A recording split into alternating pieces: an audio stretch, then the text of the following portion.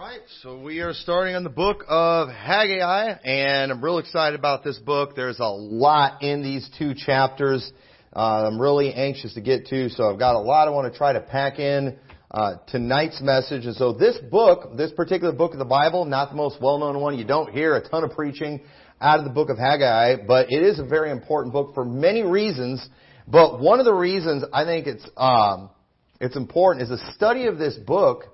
It will help us understand many prophecies concerning Israel that have already been fulfilled that the dispensationalists say are still yet to come. Now, chapter 2 is where it has more prophecy, but what I want to do this week is I want to just kind of make sure you understand what's going on when Haggai is speaking. It's so important because the time from the Babylonian captivity and that time where they come out of captivity, where they rebuild Jerusalem, so much prophecy was fulfilled and given during that time. And you know, the dispensationalists, they like to accuse us post-trib replacement people of like stealing Israel's prophecies. You know, you're always taking these promises away from Israel. But they're the ones who literally, they take Israel's prophecies that have been fulfilled and act like they're still to come for Israel. And it gets their theology really whacked out and messed up. And so, very important that we understand what is going on in this book when he's saying the things that he said. And then there's also a very important life application that we can make in our own personal lives, in our families. And so, look at what it says in verse 1. It says, "In the second year of Darius the king, in the 6th month, in the 1st day of the month, came the word of the Lord by Haggai the prophet, unto Zerubbabel the son of Shealtiel, governor of Judah, and to Joshua the son of Josedech, the high priest, saying, Thus speaketh the Lord of hosts, saying, This people say, The time is not come, the time that the Lord's house should be built." So, the people, they're saying it's not time for the house of God to be built. This was wrong. It was in fact time for God's house to be built. Now, why wasn't it being built? What was going on? Well, what's happened right now, where we're at in history, the Babylonian captivity is over. The Babylonians have been taken over by the Medes and Persians. We see Darius is the king during this time. And if you remember in Daniel chapter 9 in verse 24, the famous Daniel prophecy that everybody still talks about,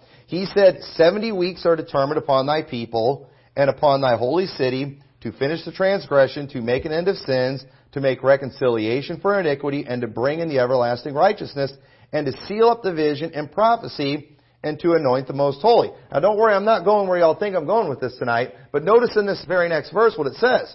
"Know therefore and understand that from the going forth of the commandment to restore and build Jerusalem unto Messiah the Prince shall be 7 weeks and 62 weeks. The street shall be built again, and the wall even in troublous times." So notice when he starts off Daniel's 70 weeks, he says it begins from the going forth of the command to rebuild Jerusalem. This was something that Daniel prophesied about, something that Daniel understood through the writings of Jeremiah. Jeremiah is mentioned in Daniel chapter 9. And then he said, from the time of the going forth of that command to the Messiah is 69 weeks. Now, we can have an argument, if we want, about does that go to Jesus' birth, his baptism, his death on the cross? You know, where does that go to? And you know what? I think it's a great discussion. I think it's a great subject. And it's amazing how emotional people get if you don't line up with them on those things. I love to talk about those kind of things. I like hearing other ideas. Some people don't like to hear other ideas. They only want to hear their thoughts on everything. But that's not me, and that's another subject for another day. But notice, though, this is very important because we know when it starts, from the going forth of the command to restore and build Jerusalem. And he didn't say 69 weeks. He said 7 weeks and 62 weeks, which is kind of an interesting way to put it. So it's almost like there's 7 weeks or 49 years, and then there's the rest. I'm not good enough at math to tell you 62 times 7 right here. I think it's... No, I'm not going to try. I got to stay focused, okay? I could think, if I thought about it for a minute, I could get it. But verse 26 and verse 27 says, "And after 62 weeks shall Messiah be cut off, but not for himself, and the people of the prince that shall come shall destroy the city and the sanctuary, and the end thereof shall be with the flood, and unto the end of the war desolations are determined. And he shall confirm the covenant with many for 1 week. And in the midst of the week he shall cause the sacrifice and the oblation to cease, and for the overspreading of abominations he shall make it desolate, even until the consummation, and that determined shall be poured upon the desolate." So, again, these 70 weeks were so important because God's going to be dealing with Jerusalem. They're going to be in trouble. And it's a great prophecy because while there's destruction, we also see a prophecy of the Messiah in there too. And what's funny, I just listened to a pre-tribber, a pro-Jew pre-tribber who has a ministry reaching the Jews, preaching a message on how to present the gospel to the Jews. And you know what he did? He said in his gospel presentation to Jews, he goes through and shows different things about the Messiah. And how certain things, there's certain criteria that has to be met. And you know what this guy preached? A pre-tribber? A dispensational pre-tribber? You know what he preached? He preached that the Messiah had to come before 70 AD because it had to come before Daniel's 70 weeks were fulfilled. And it's funny because every prophecy preacher has preached about the events of 70 AD and all those things. But when somebody comes along and just says, "Hey, that's interesting. I agree with that. So if these things were fulfilled, are we sure they're all going to happen again? Shouldn't we just look at the things that the Bible clearly says are going to happen again, like in Revelation, and maybe not focus so much on those other things?" Isn't that important? Because if we're just going to claim dual fulfillment every time we want something to happen twice, then why can't we claim dual fulfillment on the virgin birth? Well, I believe it's going to happen again. Well, no, it already happened. Dual fulfillment. That's kind of dumb, isn't it?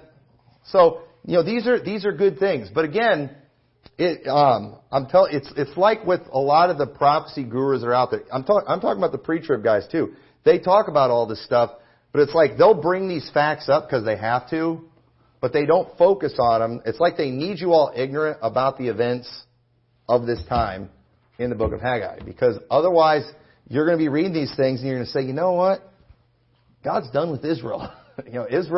Israel got what they had coming to them. And if you say God's not done with Israel, it's because they still got more judgment coming. But anyway, that's another subject for another day.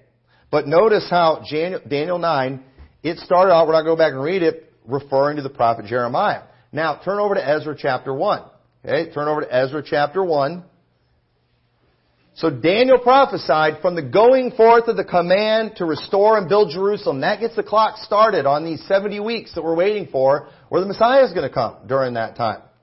And it says in Ezra 1, "Now in the first year of Cyrus, king of Persia, that the word of the Lord by the mouth of Jeremiah might be fulfilled. The Lord stirred up the spirit of Cyrus, king of Persia, that he made a proclamation throughout all his kingdom, and put it also in writing, saying, Thus saith Cyrus, king of Persia, the Lord God of heaven hath given me all the kingdoms of the earth, and he hath charged me to build him an house at Jerusalem, which is in Judah." You know what that is right there, folks? That is the going forth of the command to restore and build Jerusalem.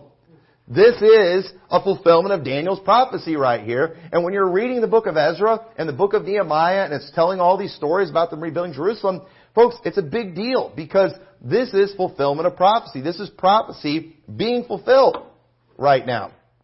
So we know that the clock started of Daniel's 70 weeks in the first year of Cyrus, king of Persia. Okay? Now, after the work had begun, we're going to see that after the death of Cyrus and during the reign of Ahasuerus, the work ended up being stopped. Now turn to chapter 4 of Ezra and verse 5. It said, "And hired counselors against them to frustrate their purpose." While the work was going on, they had opposition. You do work for the Lord, you're going to have opposition. Just face it. It says, "All the days of Cyrus, king of Persia, even until the reign of Darius, king of Persia. And in the reign of Ahasuerus, in the beginning of his reign, wrote they unto him an accusation against the inhabitants of Judah, and Jerusalem. And if you go and you read that, they basically are warning Ahasuerus, hey, these Jews are a bunch of rebels. They've stood against kings before. If they rebuild those walls, they're going to rebel against you. And they're throwing all these things at him, trying to get the king mad at him to stop the work. Now, in verse 23, it says, now when the copy of King Artaxerxes' letter was read before Rehum and Shimshai the scribe and their companions, they went up in haste to Jerusalem unto the Jews and made them to cease by force and power. Then ceased the work of the house of God, which is at Jerusalem. So it ceased unto the 2nd year of the reign of Darius. Y'all see that? So now I don't know for sure how much time passed. Okay, and a lot of the chronologies and charts and things that are out there, you don't know how trustworthy they are. I try to base all these things on the Bible alone, but it gets a little confusing because I don't know how long Cyrus reigned. I don't know how long Ahasuerus reigned. So it's really hard just using the Bible to keep track of all these years. And I'm just going to tell you right now, I can't give you exact numbers here. It doesn't mean it can't be done. I'm not prepared to do that right now. But I'm just showing you all this to show you how that for years they were doing the work, but then it stopped. And then in the 2nd year of Darius, it started again, which is exactly where we're at the beginning of Haggai. We're in the 2nd year of Darius because the work had been stopped. Now, if you go on and you keep reading in Ezra, well, look at what it says in chapter 5, verse 1. It says, then the prophets, Haggai and the prophet Zechariah, the son of Iddo, prophesied unto the Jews that were in Judah and Jerusalem in the name of the God of Israel, even unto them. Then rose up Zerubbabel, the son of Shealtiel, and Jeshua, the son of Jozadak, and began to build the house of God, which is at Jerusalem, and with them were the prophets of God helping them.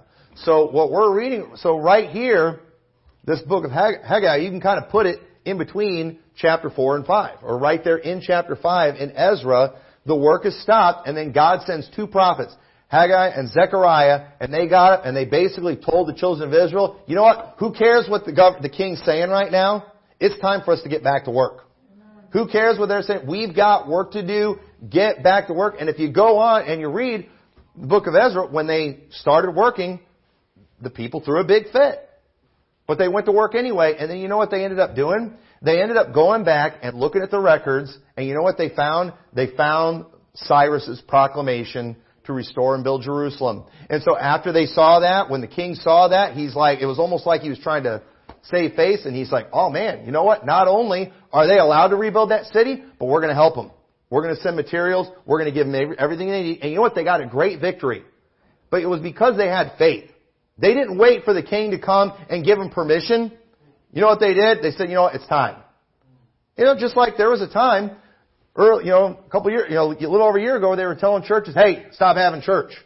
And a lot of people didn't know what was going on. But thankfully, churches started getting together and said, you know what? Who cares what they're saying? It's time to go back to church. It's time to get back to church. Who cares what they said? And you know what? A lot of people made a big stink. A lot of people sent letters. And you know what? Some of them got scared, took off running. Some of them got up and tore those letters up in church. And you know what? They ended up being victorious because they got back and they went looking at previous things. They went back and looked at the Constitution like, yeah, we can't tell them not to do this. And this is basically what ended up happening. That's basically the same thing we see happening in this story right here. So Israel just ended up having faith, did what they were supposed to do, and you know what? Everything worked out. It says in Ezra 6:14, and the elders of the Jews builded, and they prospered through the prophesying of Haggai the prophet and Zechariah the son of Iddo, and they builded and finished it according to the commandment of the God of Israel, and according to the commandment of Cyrus and Darius and Artaxerxes, king of Persia. And this house was finished on the 3rd day of the month Adar, which was in the 6th year of the reign of Darius the king. So, they started on the 1st year of Cyrus. They ended on the 6th year of Darius. I don't know how much time that was. Okay, I wish I knew for sure. I don't know if you can know for sure from the Bible. You might have to trust historical sources. I'm going to guess, it's my opinion, okay? And let me just be honest. It's my opinion because it fits my theology, all right? That could be wrong, but I think it took them 49 years. Okay? That's my opinion. Okay? Now, don't go run into John chapter 2. Look what it says in John chapter 2. Because this is another thing people don't understand. There's so much here. John 2:19, Jesus answered and said to them, "Destroy this temple, and in 3 days I will raise it up." Then said the Jews, 46 years was this temple in building, and wilt thou rear it up in 3 days? So that says 46 years. That's pretty close. Now, if I want to force that into 49, I could say, well, they stopped the work for 3 years. But here's the thing about that, too. This could be a reference to what's known as Herod's temple. Because here's another thing, too, you need to understand. You have Solomon's temple that got wiped out by the Babylonians, but then you have Zerubbabel's temple, which is what we're reading about in Haggai and in Ezra that was being built. They'll call that Zerubbabel's temple.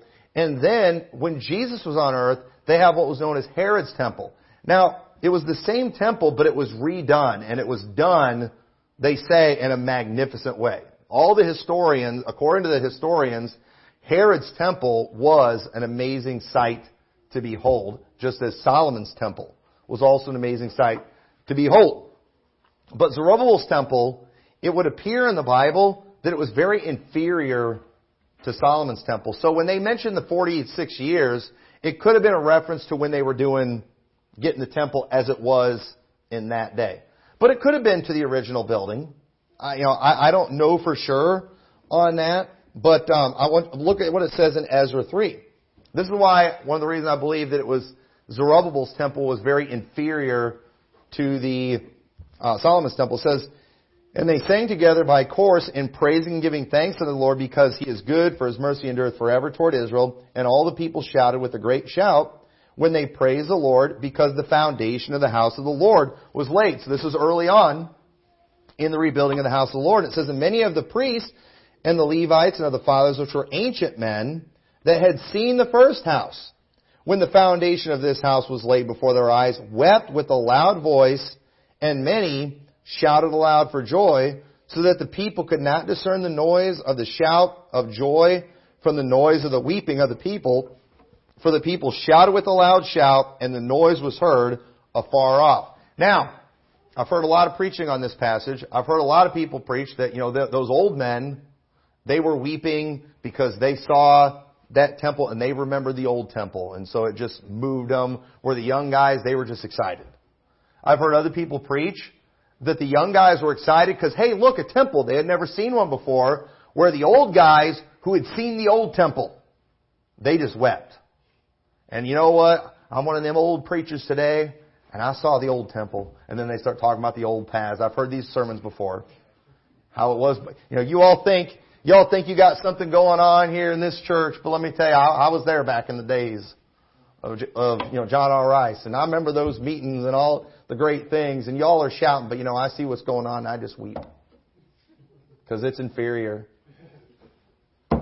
I don't know. It's hard to tell just from Ezra. But look what it says in Haggai chapter 2 and verse 3. This is one of the reasons I lean towards the idea of it being inferior. It says, "Who is left among you that saw this house in her first glory?" Because remember, there were some ancient men who were alive. There weren't a lot, but there were some. And it says, "How do ye see it now? Is it not in your eyes in comparison of it as nothing?" So it's clear from this passage that this new temple, it wasn't like the old one. It wasn't the same thing. And so there's a lot of different theories on that passage. But either way, this just kind of shows you what was going on. So, having said all this, let's go back to Haggai chapter 1.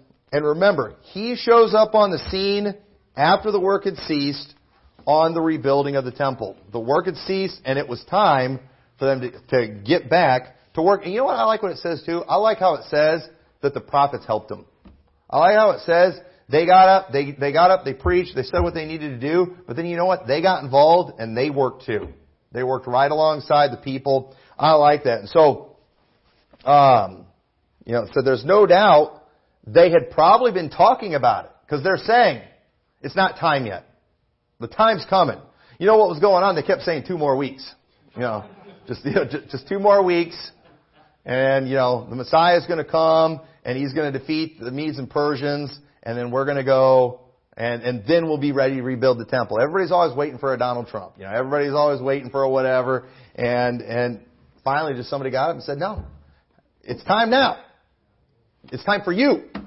You get busy and do the work. And so in verse 3, it says, Then came the word of the Lord by Haggai the prophet, saying, Is it time for you, O ye, to dwell in your sealed houses, and this house lie waste? So they have their sealed houses or their coverings, their completed house, but the house of the Lord is lying waste. It's just sitting there. Nothing's happening with it. And God was upset with them because they were content with the fact that they had houses to dwell in, even though God didn't.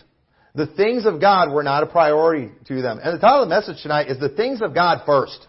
That needs to be our mentality. That needs to be our attitude. The things of God should be the priority in our life. Obviously, we know that, family is important. Providing for your family, being a good husband, being a good father. Those things are all important. But we're supposed to put God first. And trust me, if you put God first, He's never going to ask you to neglect your family. God is not going to ask you to flush your family down the toilet. You hear these preachers talk about how they've had to basically sacrifice their families so they can go preaching the gospel all over the world. Nobody asked them to do that. Nobody's asked them to do that. Most of these evangelists that talk about sacrificing their families so they can preach the gospel all over the world, I wouldn't even want them to come to my church. I think they're a bad example. And I don't even think their preaching is very good. So nobody asked them to sacrifice their family. I wish they'd have stayed home and took care of their family. And, I believe that's what God wants us to do. But folks, people, a lot of times, you know what they do? They hide behind their families to get out of doing the will of God. Well, I'll probably say more about that in a little bit. Okay, but I'm telling you right now, there was a whole movement of people that I remember back in the 90s, the Gothard crowd. They were all family-centered. Okay? They said that a lot of the same things that we say. They were real big in homeschool, and strong families, all that kind of stuff. But let me tell you, these people, that group turned out sorry families. That's the same crowd that the Duggars are from. And we've all seen what that mess has produced. And they were like family first. Church, they put it behind them. The things of God, they put it behind them. Folks, that doesn't work. You put the things of God first in everything. And trust me, God is not going to ask you to sacrifice your family. But let me tell you something. You throw out the things of God for your family, and chances are you're going to lose your family. You've always got to keep God priority in these things. And so unfortunately, Israel, hey, we've got coverings, we've got houses. So, why would we shake things up and risk a battle and losing what we have? But you know what? If they didn't have a house of God like they were supposed to, if they didn't have the presence of God, you know what? They had nothing. But they were too carnal to even realize that. And so verse 5 says, Now therefore, thus saith the Lord of hosts, consider your ways. It's time for you to think about what you're doing.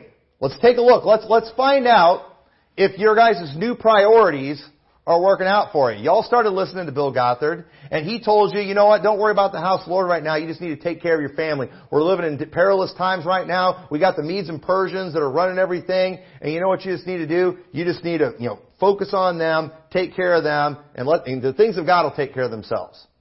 They've been listening to preaching like that. You know that was going on back then. But you know what? Listen to what it says in verse 6. Ye have sown much and bring in little. Ye eat, but ye have not enough. Ye drink, but ye are not filled with drink. Ye clothe you, but there is none warm. And he that earneth wages to put it into a bag with holes. Now, folks, this reminds me of America right now. Trust me, Americans are eating. But you know what? They don't have enough. They're clothed.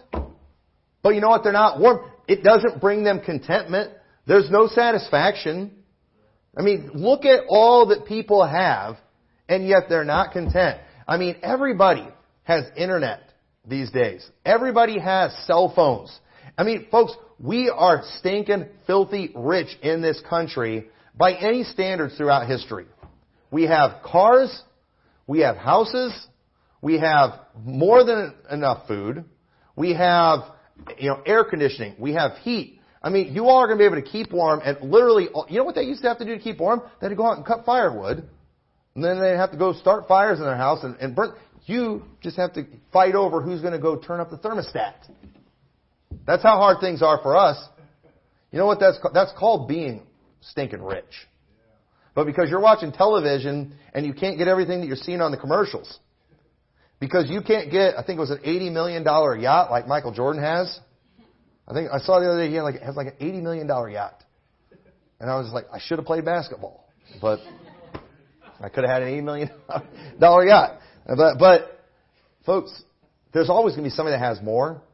But let me tell you something. Satisfaction, it only comes from God. It says in Psalms 106 verse 13, they soon forgot His works. They waited not for His counsel, but lusted exceedingly in the wilderness. It wasn't enough that they had manna. They said, we want meat. And it says, and they tempted God in the desert, and He gave them their request. Oh, you want meat? You think you'll be satisfied with meat? I'll give you meat. I'll give you meat till it's coming out of your noses. But you know what? God gave meat, but then it says He sent leanness to their souls. So understand, satisfaction, contentment, it comes from God. It doesn't come from things. Look, we could just have some meat. No. I'll give you meat, but I'll show you it's not going to make you happy. And then it says in Proverbs 10:22, the blessing of the Lord, it maketh rich, and He addeth no sorrow with it. So, this is the state of Israel right now during this time. They had the things that they need, yet they were in want. They had food, they had clothing, they had houses, but yet they weren't satisfied. And so the thought of, risking losing any of those things, it seemed, just for the house of God, that's not going to put more food on their table. It's not going to make their houses any bigger or nicer. But they didn't understand the reason they were there. They were to be a people of God. They had no business not having a house of the Lord. And it was time for them to get back to work. And the prophet is coming along. God sent him along to give him a kick in the pants. Say, get back to work. And so in verse 7 it says, thus saith the Lord, consider your ways. And America would do good to consider her ways. Let's think about how rich we are and how much drugs people are on. What's going on? I'll tell you what's going on. We forgot God. We have forsaken the way of righteousness in this country. And so even though we're stinking, filthy rich, we're miserable. We're so miserable, we've got people shooting places up, shooting up schools. We've got guys who've been handed thousands and thousands and thousands of dollars through welfare. They've been provided for where they didn't even have to work, as if they were a king. And they're still so bitter and angry, they'll go run a car through a parade of people. That's how entitled they feel like they are. I mean, folks, that's living like a king when you don't have to work and yet everything's provided for you. Everyone's taking care of you. And let me tell you, all these people in these projects living off of welfare, they think they're so poor. They are being treated better than kings of old were treated. Listen, when I was in Ireland, I went to a castle from the 14th, 15th century. And I'm telling you right now, I would rather live in a housing complex than a castle back then. They were explaining the way they lived back then. They didn't have running water. They showed us their bathroom. You know what they did in their bathrooms back then? It was up real high, and there was like a large pit. They sat over these bricks. Everything went down there.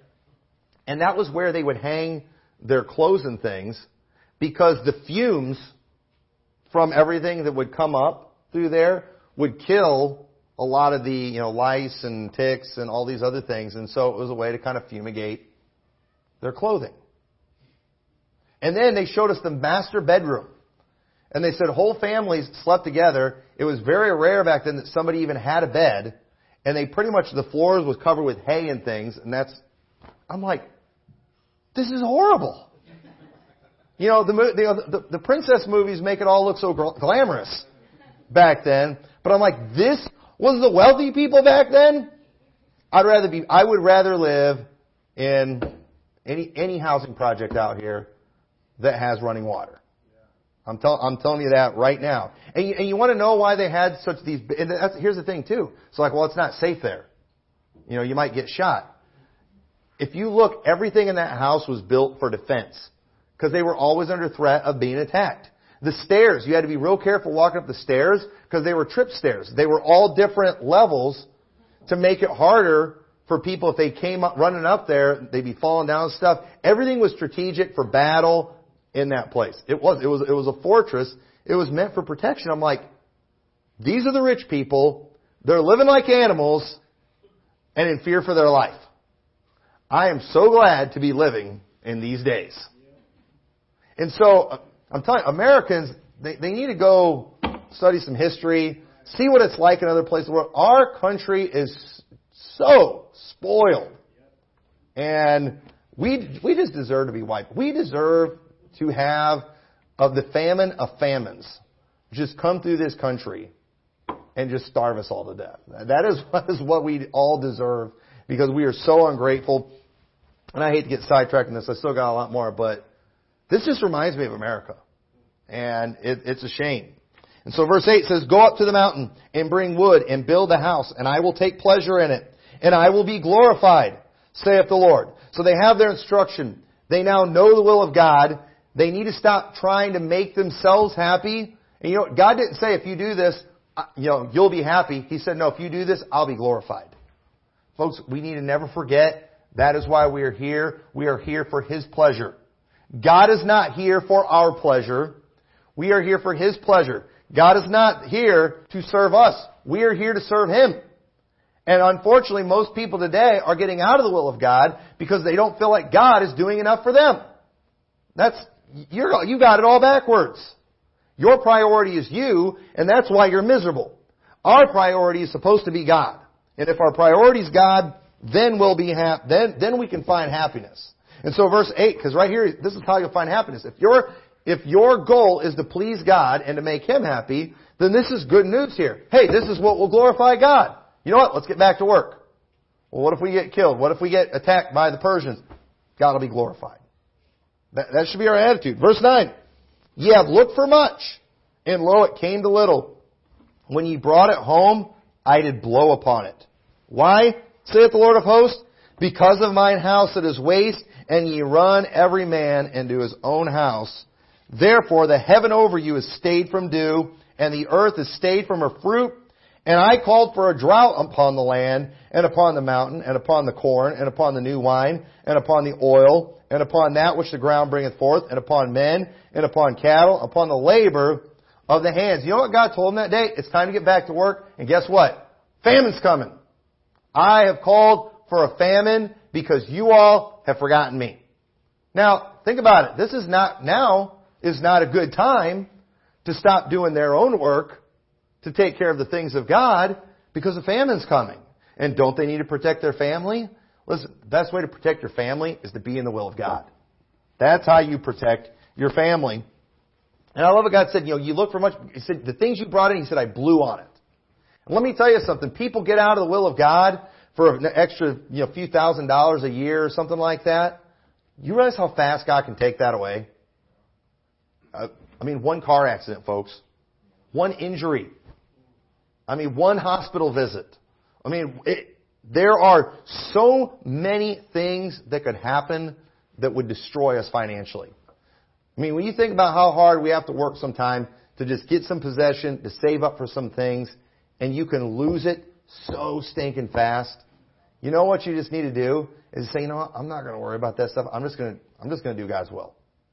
I'm just going to seek first the kingdom of God and His righteousness, and let all these things be added. That's the biblical mindset. And you think God won't do this kind of thing today? You better believe He will. You go and you make yourself the priority. You put anything before God, and just watch Him just blow your possessions away. And that's what He did to them. And so He did. He called for a famine. So verse 12 says, "Then Zerubbabel, the son of Shealtiel, the son of Joshua, the son of Josedek, the high priest, with all the remnant of the people, obeyed the voice of the Lord their God in the words of Haggai the prophet, as the Lord their God had sent him. And the people did fear before the Lord Then spake Haggai, the Lord's messenger, in the Lord's message unto the people, saying, I am with you, saith the Lord. So just like we saw in Ezra, the prophet, he got busy and he went to work with them. And these people, they did the right thing. You know what they did? They heard the message and they feared God. And that's what we need in America right now. This country needs a good old-fashioned dose of the fear of God in their life. They need to take a look and do a spiritual evaluation and say, you know what, let's look at this country. Let's look at the churches. Let's look at Christians in the churches and our families and our priorities that we have and ask ourselves, have we been thinking about the things of God? Do we even care about these things?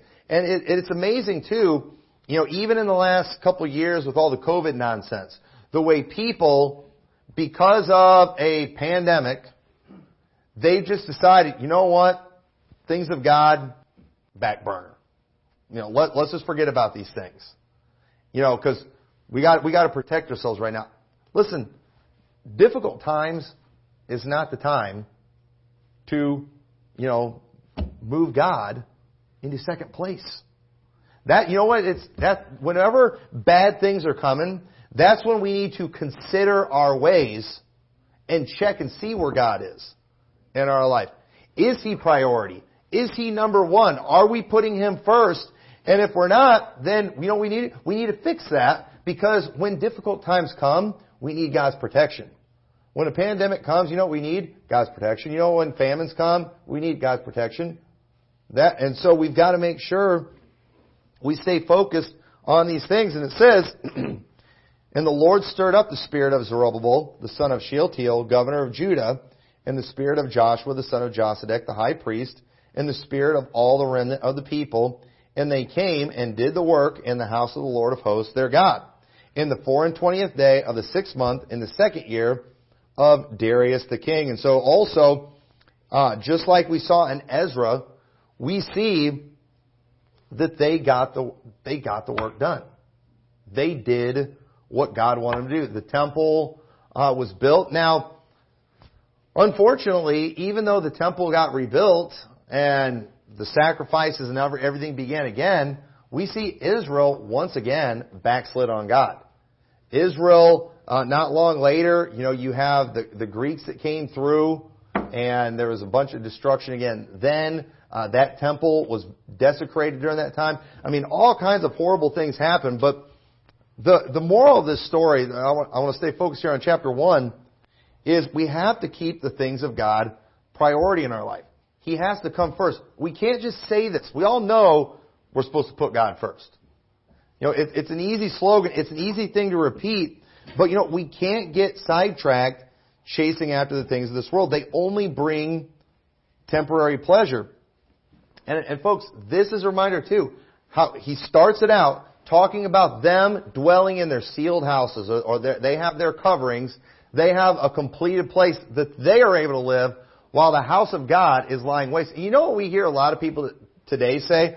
This is just how backwards things are. People will always talk about how, the church is doing great.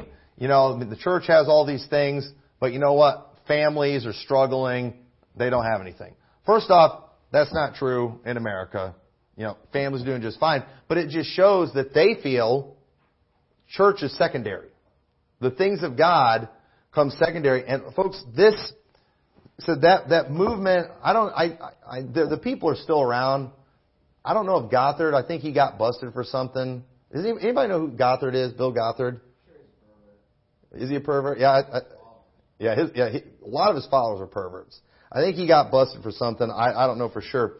But folks, when we were growing up, anytime you had the homeschool family come to the church, the family that didn't put their kids in the nursery, the family that are kind of like a lot of us here, they were almost always Gothard followers. And they were always freaks. They always caused trouble. And the thing is, they drove pastors crazy in churches, because they would come sit in the church, they'd bring a bad spirit and everything, but then they wouldn't get involved. You couldn't get those people to go soul winning to save your life. That was one major difference. These people did not get very involved in church, and they literally, it was like they hid behind their families. That was their excuse to not do anything that they didn't want to do. Well, Sunday's family time. Really? Does it have to be Sunday? I mean, can't we let the Lord have that day? Can we give God one day? That's literally the only. But because how dare you say, I can't do something for my family? And they would. It was whatever. Anytime they would get challenged on something that they weren't doing, family was always their excuse. And I grew up around a lot of these people. Most of them didn't stay in our church for long, but I'm telling you, I've seen the fruit of it. Decades later, I'm talking 100% of the families that I knew out of that movement turned out the worst kids you've ever seen in your life. Every one of those kids, as soon as they got old enough, they escaped from that horrible prison of a home that they lived in. You better believe these people taught about spanking and all that kind of stuff and discipline, and I believe in it. But folks, you can take these things too far. You can spank your kid without abusing your child? But these people, they never seem to know what they're doing. And I'm telling you, I remember my dad talking about this. I remember my uncle, who's going to be here in a few months, talking about this. And they saw what was coming with these people before it even happened. They knew they were not going to turn out good families. They knew those kids were all going to be trying to escape from the home just as soon as they were able to. And they kept saying, this is what they always say, God is not going to bless you when you don't factor in the church, when you don't factor in the things of God. And these people, most of them came from really bad situations. A lot of them were like former hippies and stuff. And, they remembered all how horrible that was. And so they just went this ultra-conservative route. And it was just family, family, family. So I don't even, and it said a lot of them didn't go to church. A lot of these people, home church and stuff, even before internet made it cool to do that kind of thing. And they didn't have live streams and things they could watch back then. You know what a lot of them did? A lot of them watched S.M. Davis videos. They would order all his stuff and watch it instead of going to church. My wife, her family got involved in some of that stuff, and they used to do some of that. Where instead of going to church, they would sit at home and watch S.M. Davis videos. Folks, that doesn't work. Listen, God instituted the church for many reasons. And we need this in our life to be balanced people, to turn out good families. God is not going to bless you if you're just all focused on your family and you're forgetting about what He's called you to do. God has called us to be ambassadors for Him. God has called us to be witnesses in this world. And that's one thing that I'm thankful for, in the churches that we fellowship with who do have a lot of the similar things to the Gothard crowd that were good. What they also have is they also are very strong on church and soul winning. And that's good. Now, some of the people, they've got the soul winning down and they still don't have the church down. They're just doing the online stuff. They're going to continue to be freaks. Okay? And I'm not trying to be mean, but that's just a fact. You have to, you can't factor the church out and just not become a freak. It's just the way it is. And you say, I need a Bible verse on that. Well, first off, we've got all the Bible verses telling us we need to be in church. That we're supposed to be exhorting one another. Okay? So there's all the verses that are telling us to do that. But I'm telling you, based on my experience, people who decide, no, I'm going to focus on my family first, I'm just going to do it at home, always turn out freaks. It doesn't work. And I'm afraid that it's going to be the death of a lot of people, spiritually speaking, if they don't get busy and do what God wants first. And so understand, putting God before your family is not going to put your family in danger. Your family is not going to struggle and suffer because you put God first. God's not going to ask you to sacrifice your families for Him. You know what God's going to do? God is going to help you to actually be a good husband and to love your wife and to nurture and care for those children, you will get those things if you put God first. And so always keep Him first. And then you know what? God will bless you. God will protect your family. The last thing I want is God blowing on what I've got. It's the last thing I want. And it's like that happens with a lot of family. Fine. I gave you that family. I gave you all those wonderful children. And you're going to use them as an excuse to not serve me. You know what? The Lord gave and the Lord taken away. God can do that, so we must always keep the things of God first. So let's pray. Dear Lord, I thank you so much for this wonderful chapter and this the great challenge it gives to all of us. And I pray all of us, Lord, as individuals, we will consider our ways and make sure we're keeping you priority in everything. Dear God, I pray we'll do it as individuals, as families, as a church. And dear God, I pray that there'll be an awakening in this nation. Lord, we have so much, yet we are so miserable. And there is no doubt, Lord, that you have sent leanness to the souls of these people. And so I pray that there'll be an awakening and that there will be a fear of God reestablished in the hearts of people in this country. And I pray that you'll give that satisfaction that only you can give. In your name we pray. Amen.